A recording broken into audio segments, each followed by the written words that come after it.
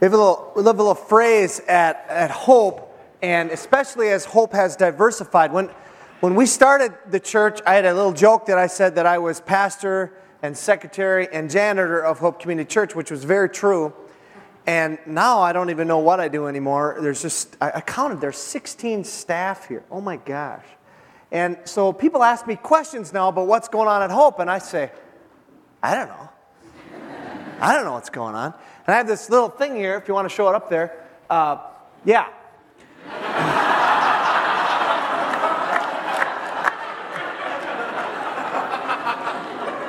Timmer, did I not use this morning? I did. Where are you, Tim? Yeah. Did I not use this morning? Sing the loop. Me. Yeah, that is exactly what's going on. And there's a lot of you at Hope Community. We'll see quite a few of them come in at 11:30.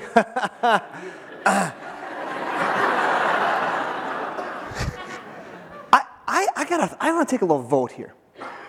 I think we should just not observe daylight savings time as a church. I'm serious. I think Sunday morning, why do they impose on churches that we have to get up early? Why not let's just all show up an hour late to work on Monday morning? Amen?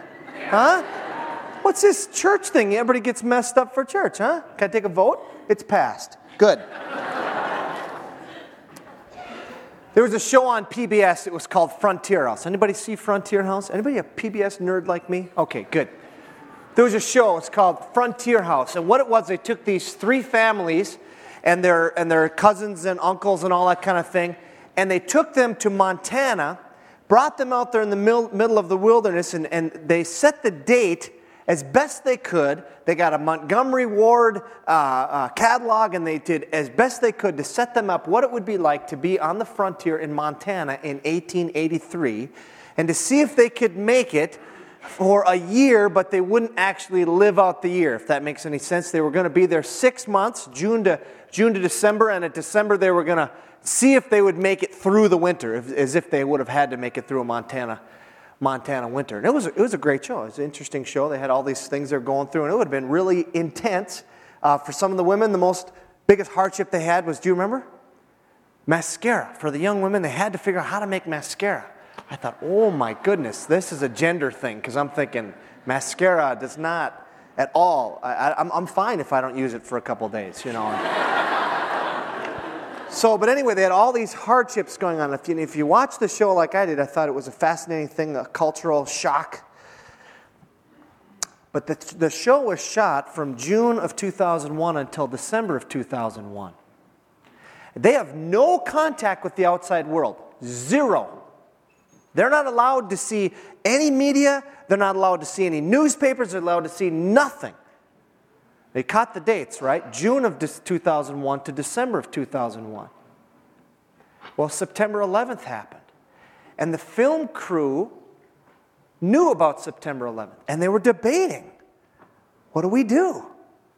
Do we tell them or do we not tell them? I mean, it's kind of a dilemma. It's going to change their experience quite a bit here out on the frontier if all of a sudden we yank them back. They decided to tell them.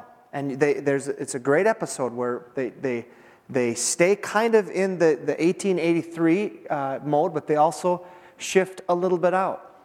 But there's that time warp thing happening. This did happen in the latter part of the 18th century.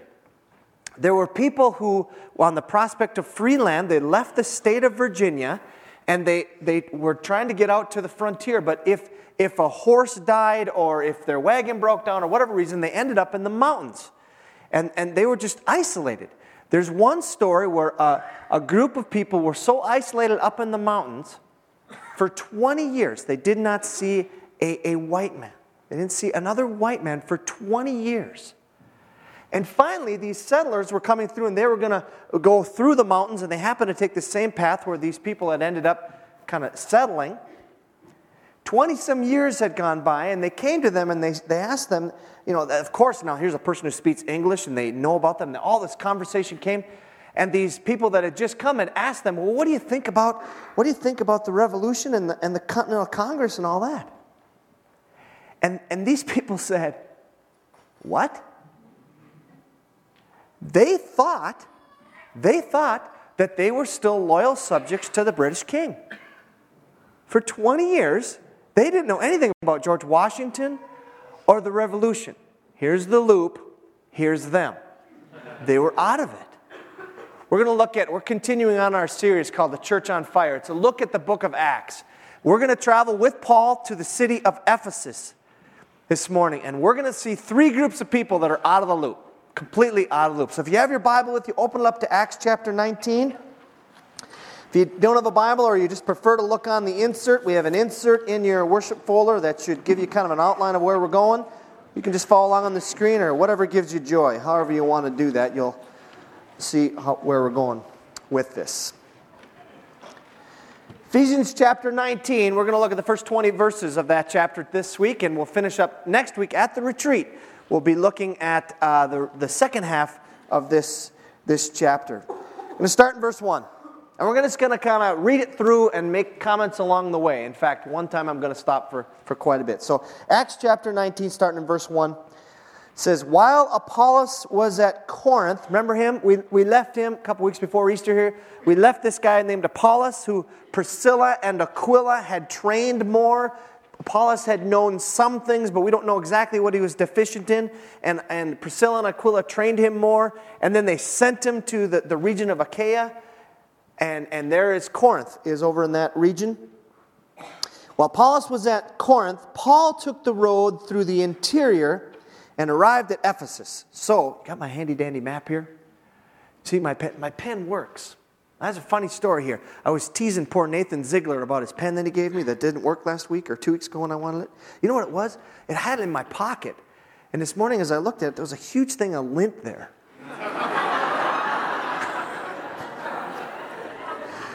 It was not for my belly button, so don't worry. But anyway, the pen works now. So, this is Paul's home church, remember Antioch, and he's traveling through here. We saw him in Acts chapter 16, the middle of Acts chapter 18, the middle of that. He's leaving on his third journey, and he's going through this middle area here, and he's going to revisit all these churches that he's seen before, and he's finally going to make it to Ephesus. Now, Paul has wanted to go to Ephesus for a while. Let's talk a little bit about Ephesus. Ephesus is a very, very important city. It is the capital of the region of Asia. It's not listed on this particular map, but Asia is this region right in here. So this Ephesus, I guess if it's the capital, it has to include it, doesn't it? Yeah. So it's this region right here. So it was the capital. So it's a political city. You got a bunch of politicians. It's also a seaport city. It was at that time. Now it's been moved back. But at that time, it was a seaport city, so you have a lot of commercialism. So you've got politicians, and you've got commercialism. You can already see what kind of city this would be. There's one other thing. This was one of the most pagan cities in the world at the time. It contained one of the ancient 7 wonders of the world. This is an artist's rendition. If you want to go to the next one there. Oops, sorry. Yeah, go ahead, sorry.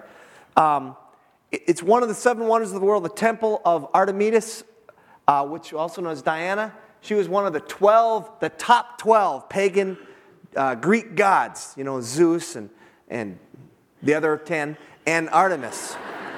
Big time. This is one of the 7 wonders of the ancient world. People came from all over to see this particular temple. There's a little bit left of it in this photo here. This was taken before it went to Britain. Most of this now is in a museum in Britain. But there's a little bit of the ruins of the temple. I found that on the internet. This was a wild place. So what you've got here is you've got this like I said, you've got the politics happening. You've got the commercialism happening. You've got this incredible amount of paganism happening. In fact, so much paganism was happening that there's a phrase...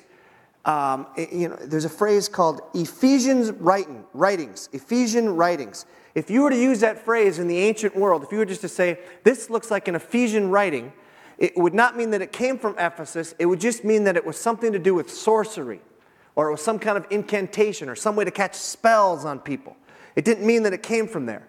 You know, and so it's just like, there was such a common thing. It'd be like saying something about Wisconsin and IQ. It's the same kind of...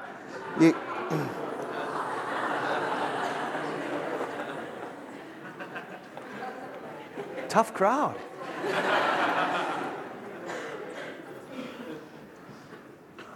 And Paul's letter to the Paul's letter to the Ephesians is filled with for sure, his most complete argument on spiritual warfare. He gives a very clear argument in the end of his book to the Ephesians, chapter 6, on what is this whole concept of spiritual warfare. What does it mean that you live in a culture, there's very pagan things, the reality of Satan and demons is true. How do you live in a battle against those things? And that's listed better than in any other book of Paul in the book of Ephesians. Ephesus was a wild place. You got commercialism, politics, and paganism. Woo! Sounds like Minneapolis. Just got all this stuff happening, and yet Paul really wanted to go there. Would you flip back a couple, Mark? I skipped the order here, sorry. Paul really, there you go. He really wanted to go here. Remember in Acts chapter 16, he wanted to go to this region, and it says, Acts chapter 16, verse 6 says, the Holy Spirit kept him from going there. And then he finally gets there in Acts chapter 18. Go to the next one there, Mark. And it says he arrived there, he went into the synagogue, and he reasoned with the Jews. And then there's a positive response, which we're like, wow, there's a positive response in the synagogue. There hardly ever is. And Paul, being sensitive to the Holy Spirit, says, I can't stay. I got to go. It's like, what?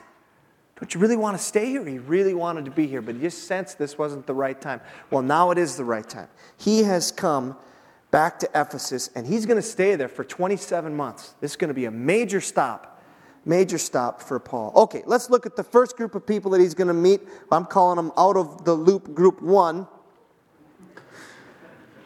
Those who were not given the full message.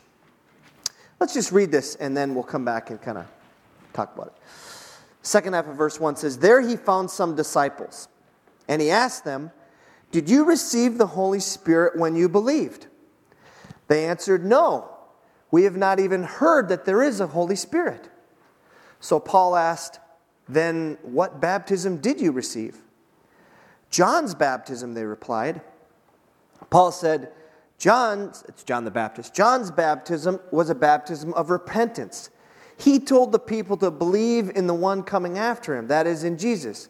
On hearing this, they were baptized into the name of the Lord Jesus. When Paul placed his hands on them, the Holy Spirit came on them, and they spoke in tongues and prophesied.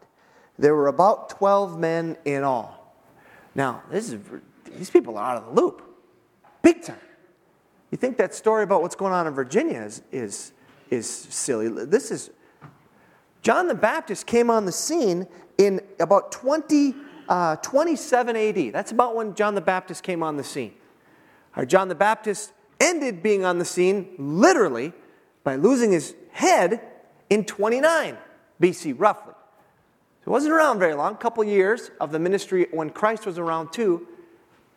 This now, most people think that the time when Paul comes to Ephesus is somewhere in the region between 52 and 55 AD. Did I say BC before? I did, didn't I? I'm sorry. 27 AD and 29 AD. And so Paul comes to region about 52, 55. That's between 22 and 25 years have passed. And all these people know is what John told them. John told them, repent, for the kingdom of God is coming, and someone bigger than me is coming. That's it.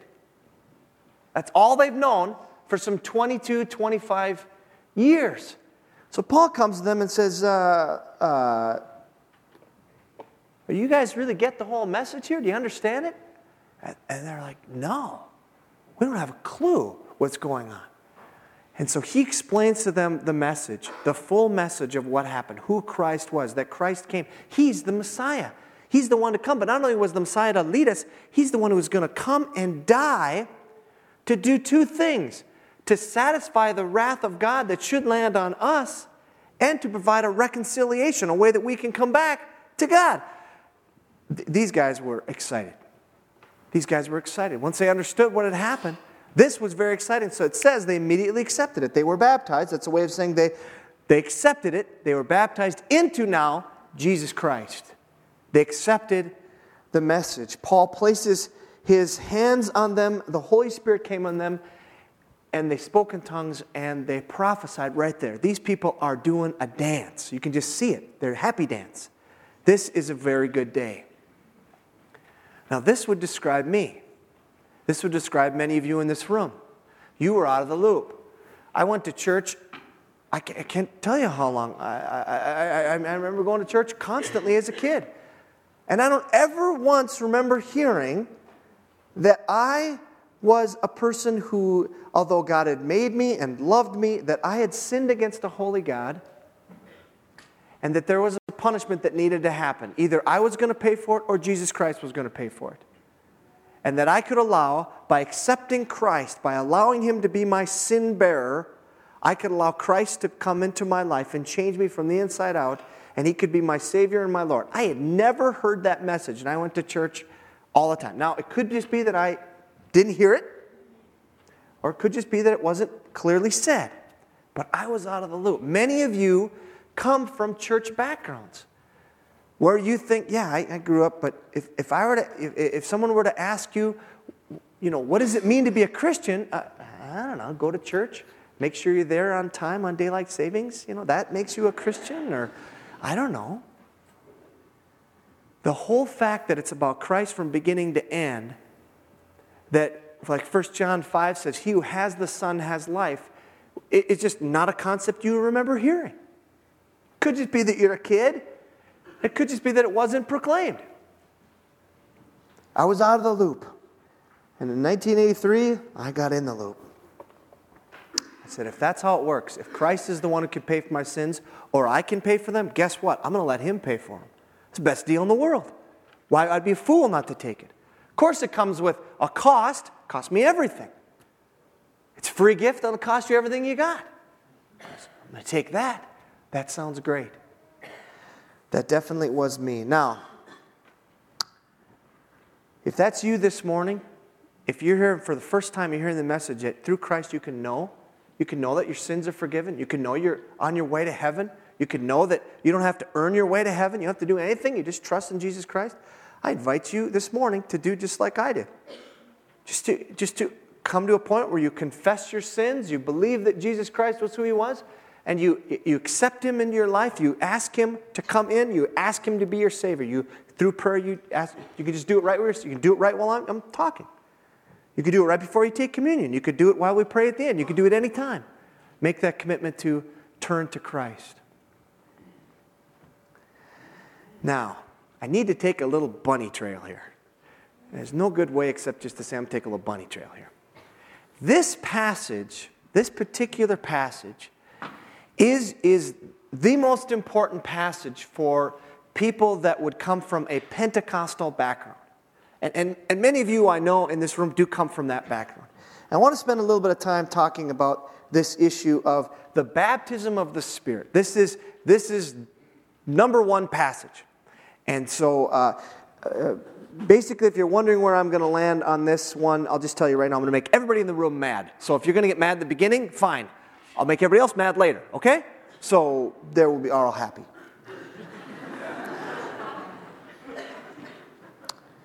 There are 4 accounts. I'm pushing one of them, but I think it's an account. There are 4 accounts in the book of Acts when the Holy Spirit comes upon this group of people, and the manifestation, the way it shows up, is evidenced by speaking in other languages. Other languages, at least in the book of Acts, for sure in Acts chapter 2, it is other languages that are foreign to your ear, but others would understand it. That's for sure the way it is in Acts chapter 2. We can make the assumption that's the way it is from there on. We're not exactly sure, but that's the way it was. There are 4 accounts. The first one I just mentioned is Acts chapter 2. That's the time when Jesus said, you will receive power when the Holy Spirit comes on you, and you will be my witnesses in Jerusalem and Judea. And that happens at Pentecost. To the 12 disciples, to the 120 that are up in the room. It happens to all the believers in Jesus at that time. The Holy Spirit comes on. Remember that tongues of fire thing? And the earth shake, and it was just an amazing thing. And they're speaking in other languages, and people are in Jerusalem for the feast. And all these people are hearing them declare praises in their native languages. Like, whoa, that is freaky. It's like in the movie The Incredibles. Have you seen that? The very end of it. That's such a great line. But wicked in a good way. But this is just awesome. I mean, if you were to see it, it would just shake you with not freakiness, but awesome with wowness, okay? Nobody was freaked necessarily. They did think they were drunk. But they were just, this is really cool. Okay, this happens again in Acts chapter 8. It doesn't specifically say in Acts chapter 8 that they speak in tongues, but I do think they did. Because it's so clear what happens. This happens when they go to Samaria. This is, remember, Samaritans were, like half-breeds. You know, they were half Jewish and half from this other region. They kind of intermarried, and Jews, they were like lowly people. That's where Jesus used the story of the Good Samaritan to make it like the lowliest person you could think of. Someone who had intermarried, like Wisconsin, Minnesota, that intermarried. What do you do with them? You know, same thing. So, and so when the Word of God goes to these people and they accept it, it says again that in verse 17 of chapter 8, then Peter and John placed their hands on them and they received the Holy Spirit. Now, it doesn't say they specifically spoke in tongues, but I do think they did. I think it's fair to say that it was an evident thing. They could see it. Everybody was clear that the Samaritans had it. This happens again in Acts chapter 10. This time it comes to a different group of people. This time it comes to the Gentiles. They weren't Jewish at all. No Jewish roots, no Jewish DNA in them whatsoever. And Peter's speaking to them, telling them about Christ. And then it says, the Holy Spirit just came on them. The circumcised believers in verse 45 of chapter 10 here, those who were Jewish, who had come with Peter, were astonished that the gift of the Holy Spirit had been poured out even on the Gentiles. For they heard them speaking in tongues and praising God. Then Peter said, can anyone keep these people from being baptized with water? They have received the Holy Spirit just as we have.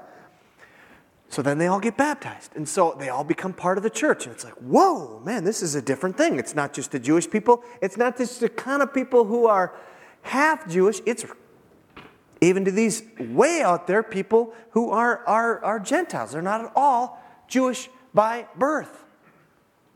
And the fourth time in the book of Acts is this group right here. These people who are out of the loop. These people that sounds like they were probably Jewish. In Acts chapter 19. And they get baptized, and Paul lays their hand on them, and they speak in tongues. That's the only accounts in the book of Acts of this particular manifestation of the Spirit happening. Now, what are we supposed to make of this? I want to make 3 observations about this, and I also want to look at Paul's teaching to the Corinthians, which was written right around this time. So this would be really relevant. Okay, first one. These Pentecost experiences, I'm calling them Pentecost because they're like Pentecost, what happens in Acts chapter 2, those 4 accounts were given for sure to show that these type of people were in. No doubt about it. I mean, that's how, if you want to take the case in point of the Gentiles, they say, well, should we baptize them? Well, geez, they're out there speaking in tongues just like we did. They must be part of the family. Okay, so clearly it says that those were given so that when the gospel spread, when the news of Christ spread to a new group of people, it clearly indicated that they were now part of the community of faith, that these people were accepted in. Okay? I don't think anybody disputes that. The question then is okay, well, what about today? What about today? What is normative in the life of the early, was it normative in the life of the early church and of today that all people would have this manifestation of speaking in tongues and maybe even prophesying as an evidence that they had received the Holy Spirit? That's the huge question. Second thing, tongues are a spiritual gift, but not a sign of this receiving of the Holy Spirit. It is not a sign of a second blessing. And I know many of you come from Pentecostal backgrounds, and what I just said could be offensive. I'm going to lift you up in a few seconds. So just hang on. Just hang on. Paul says in 1 Corinthians 12, verse 7. Remember, this letter is written to the Corinthians roughly around this time. So he's talking about these things. He says, now to each one, verse 7, the manifestation of the Spirit is given for the common good. That's the most important verse in the Bible on spiritual gifts. The manifestation of the Spirit. That's what a spiritual gift is.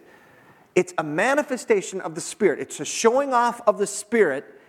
It's given to the individual, to each one, it says. And what's it for? It's for the common good. Ironically, sometimes these spiritual gifts have divided us. That's not what it's for. It's for the common good.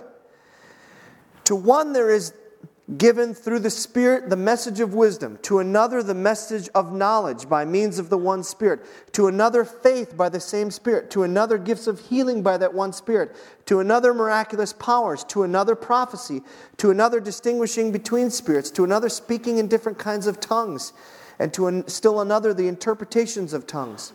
All these are the work of one and the same Spirit, and He gives them to each one just as He determines. Now, my argument here would be, as if it was normative for any one of the certain gifts to come at the point when you have received the Spirit of God, then Paul would have made it clear here. He's actually saying it's not that way. There's different kinds of gifts, and they're used in different kinds of ways. If you're a follower of Jesus Christ, if you have received the Holy Spirit into your life, then you do have spiritual gifts. It says, now to each one the manifestation of the Spirit is given for the common good. You do. Some of you have been given by God sign gifts that are more spiritual in nature, and that's beautiful. Some of you have not. You've been given more natural gifts, leadership, whatever. Are they a sign? Is tongues then a sign today? And in the early church, even here at Corinth, was it a sign that you've received a second blessing? And my answer to that is no. Now, third point. It's going to almost undo the second one. However, they, along with all other kinds of spiritual gifts, especially the gift of prophetic utterances, should be eagerly desired. 1 Corinthians 12, continuing on, I skip a chunk there of 1 Corinthians chapter 12. I commend that whole chapter to you, but verse 27 says, now you are the body of Christ, and each one of you is a part of it. And in the church, God has appointed first of all apostles, second prophets, third teachers, then workers of miracles, also those having gifts of healing, those able to help others, those with gifts of administration, and those speaking in different kinds of tongues. Are all apostles? Rhetorical question. Answer, no. And that's the way it is throughout this. Are all prophets? Are all teachers? Do all work miracles? Do all have gifts of healing? Do all speak in tongues? Do all interpret? The answer to that is no. Not everybody does those things. But then it says this. But eagerly desire the greater gifts. And then he says, and I will show you the most excellent way. And he's going to go into 1 Corinthians chapter 13, which is about love. Because you need love when you got people with different kinds of gifts. You do. You need love just when you got different kinds of people. Now, there's two reactions, or what I would call overreactions, to the sign gifts. The gift of tongues, the gift of utterances, the gift of miracles. Sign gifts. Evidence that clearly, I mean, someone could be a leader. They're just, just a charismatic person. Maybe that's a bad word. They're just a winsome person. But miracle-type gifts are things that are, wow. Those are sign gifts. And he says to eagerly desire those. I think there's two overreactions. One is, in order to be a spirit-filled Christian, you must speak in tongues. Now, that is a kind of prominent teaching in some more Pentecostal movements, that you must. It is a sign of the second blessing. And if you don't have that, it's not that you're not a Christian, but you just don't have all of the Spirit. I have relatives who pray every day for me that I will speak in other languages. And I told them, I said, I'm honored that you pray that. And I've prayed for that gift. I don't have that gift. I would like that gift. I don't have it. If you want to pray for me for that, I'd really love you pray that I just have however God wants to manifest himself in my life. If it's other languages, cool. If it's being able to do, integral calculus without a piece of paper and a pencil, that'd be cool too. I don't care. However God wants to manifest himself through me, that would be awesome. So every day I got relatives who are praying that for me. That's great. But there is a movement, and it's hurt many people who take you into a back room and, you just start to utter, should it be a Honda? Should it be a Honda? Should it be a Honda? To just get yourself out of this room. But the second overreaction is this. Geez, so many people have been hurt by this gift. So many people have been hurt by shame into thinking, I don't possess it, so therefore I'm not a real Christian, I'm not a Spirit-filled Christian. Should we just neglect, just get rid of it? Let's not deal with tongues and other miraculous things that the Spirit's going to do. It just causes too much strife, and there's so much hurt and division. Okay, I admit that's a possibility. But if you use that same logic, do not get married. Because it causes hurt and division and strife. Or, you know what? Do not enter into politics. Because that has hurt a lot of people. And most certainly do not read this book. Because this book has caused a lot of division over the years. All right? That makes no sense. It's a horrible argument to say, let's just get rid of it because, it just hurts people. Well, so does Bible reading. I'm not going to get rid of Bible reading. There have been documented, and I will say documented, healings in this church. I cannot explain that. That's a manifestation of God. We don't claim to be miracle workers. No one says if you come and we'll touch you and you get healed. No. But God has done things. There have been people with cancer who have not had cancer. I don't know what to do with that. I don't have a box I can put that in other than the God box. I put tongues there too. I put other workers of sign things there too. Let God be God. Let God be God in this stuff. And if he decides to give you those things, awesome. Run with them. There is a tendency, I think, in the more evangelical churches to just avoid those gifts whatsoever. I'm going to challenge you this morning. If you're in that category saying, I don't have to speak in tongues, then I don't even want to pursue that. I'm going to ask you to be open to ask God, if you'd like that to happen, if you'd like that to happen in my life, I want that to happen. End of bunny trail. Let's go back to another out-of-the-loop group. I know for sure I've just lost a few of you, but that's okay. You can go do business with God and catch me when I pray at the end. Out-of-loop group number 2. Those who are religious and have absolutely no intention of becoming followers of Jesus. Paul enters into the synagogue in verse 8 of Acts chapter 19. He spoke boldly there for 3 months, arguing persuasively about the kingdom of God. But some of them became obstinate. They refused to believe and publicly maligned the way. The way is just this cool phrase about the church. The way to know. Jesus says, I am the way and the truth and life. And they pick up on that. And what does it say then? It says, so Paul left them. What happens to people who are obstinate? You can see it over and over and over in the teachings of Jesus. When people came up to Jesus and asked him a question, the answer you got was based on how you asked the question. If you asked an honest question, you got a great answer. If you asked a tricky question, Jesus said, a certain man had 2 sons.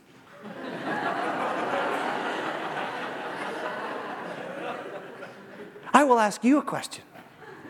You're going to get back at you. When Jesus starts giving you a parable, when you ask him a question, you know that you asked him an evasive question. These people have now said, we're becoming obstinate. We understand it. We've decided with our whole heart to reject it. We've become religious.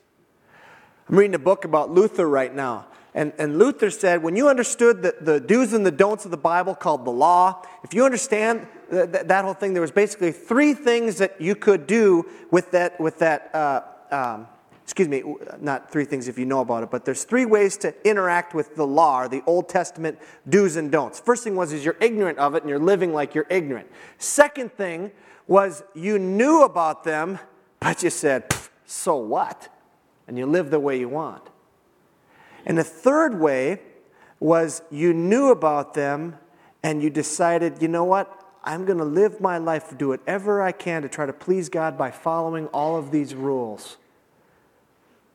Luther said the only appropriate thing to do with all the rules was the fourth thing, and that was to let them point to you and show you that you're a sinner and that you need the cross. Luther argues, and I'm totally Lutheran on this, that the third group is the most dangerous. Because they look good. These other two groups, they look yucky. And they know they look yucky. We saw this picture yesterday at Teen Challenge. I encourage you, that's a great ministry. This picture before meth and then after meth. Oh my goodness.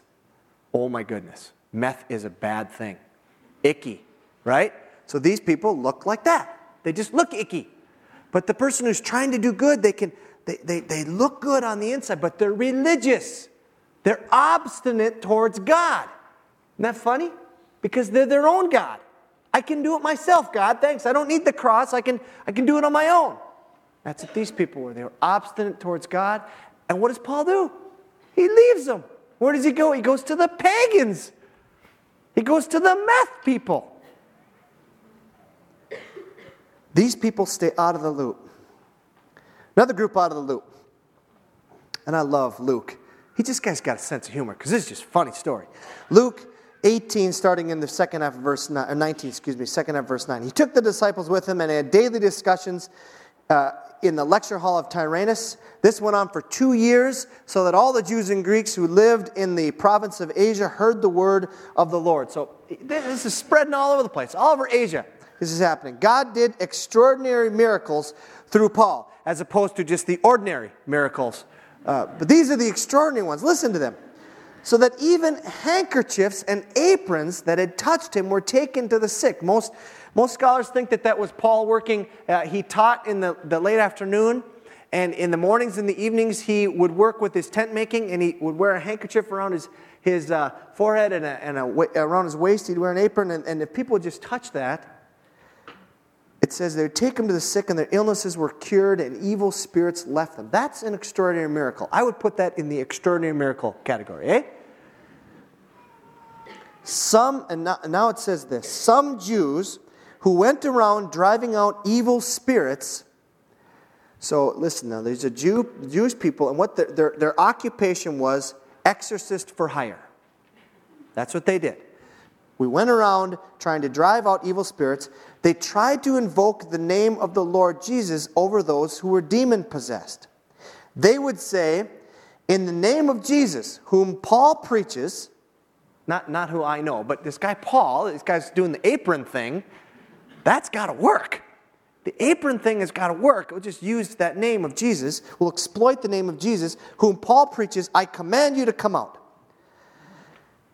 Here are these great guys. 7 sons of Sceva, a Jewish chief priest. Most people think that this guy's not listed anywhere as any kind of chief or high priest or anything. He just was kind of a self-described big shot in the Jewish religion. We're doing this.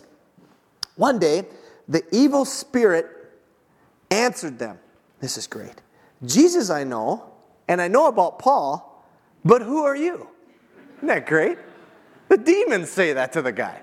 Jesus I know, and Paul I've heard, but you ain't got nothing. And this is great. Then the man who had the evil spirit jumped on them and overpowered them all. He gave them such a beating that they ran out of the house naked and bleeding. That's a beating. Naked. That's just so funny. Isn't that funny? I mean, this demon-possessed guy beats them up, but in the process, he rips them of all their clothing. That's just a beating. When you're walking out of somebody's house, and you're not only just bloody, but you're buck naked. You've been beaten up. Out of the loop group number 3 is people who tried to exploit Jesus for their own personal gain. They're not followers of Jesus, but they just exploit the name of Jesus. I'm not going to even list any examples there, because if I do, it might get me in trouble. Acts chapter 19. How do you get in the loop? When this became known to the Jews and Greeks living in Ephesus, they were all seized with fear, and the name of the Lord Jesus was held in high honor. Many of those who believed now came and openly confessed their evil deeds. Remember this society. These are the pagans and the politicians and the perhaps people that cheated in commerce. A number who had practiced sorcery brought their scrolls together and burned them publicly. When they calculated the value of the scrolls, the total came to 50,000 drachmas. A drachma was about a day's wage. 50,000 days' wages worth of these scrolls were burned up. In this way, the word of the Lord spread widely and grew in power. I got a question for you this morning as we close, as we move to a time of communion and as a time of corporate worship. Will you allow Jesus to move you into the loop? Wherever those things you land on. This morning, as we talked about people who maybe don't have the full message of Christ.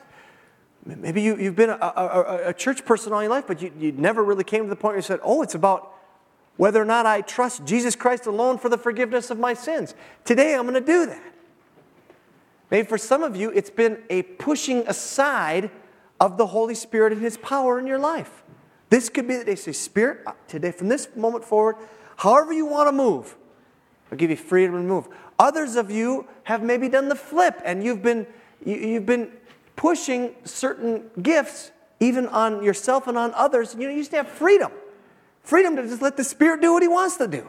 You don't need to crank out the Holy Spirit and turn on the Holy Spirit faucet. He will do it. He's been doing it for centuries. He can continue to do it. Some of you are at the point where your hearts are getting obstinate. And you just need to let God work in your life and break that up. Others of you, I really pray this isn't true, but others you might be exploiting the name of Jesus for whatever reason.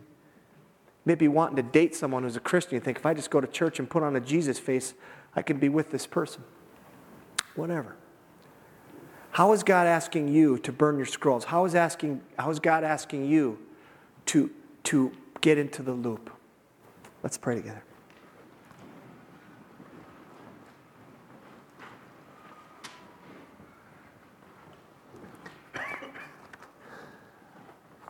Lord, I seriously doubt that in this room there are people who literally need to burn up scrolls.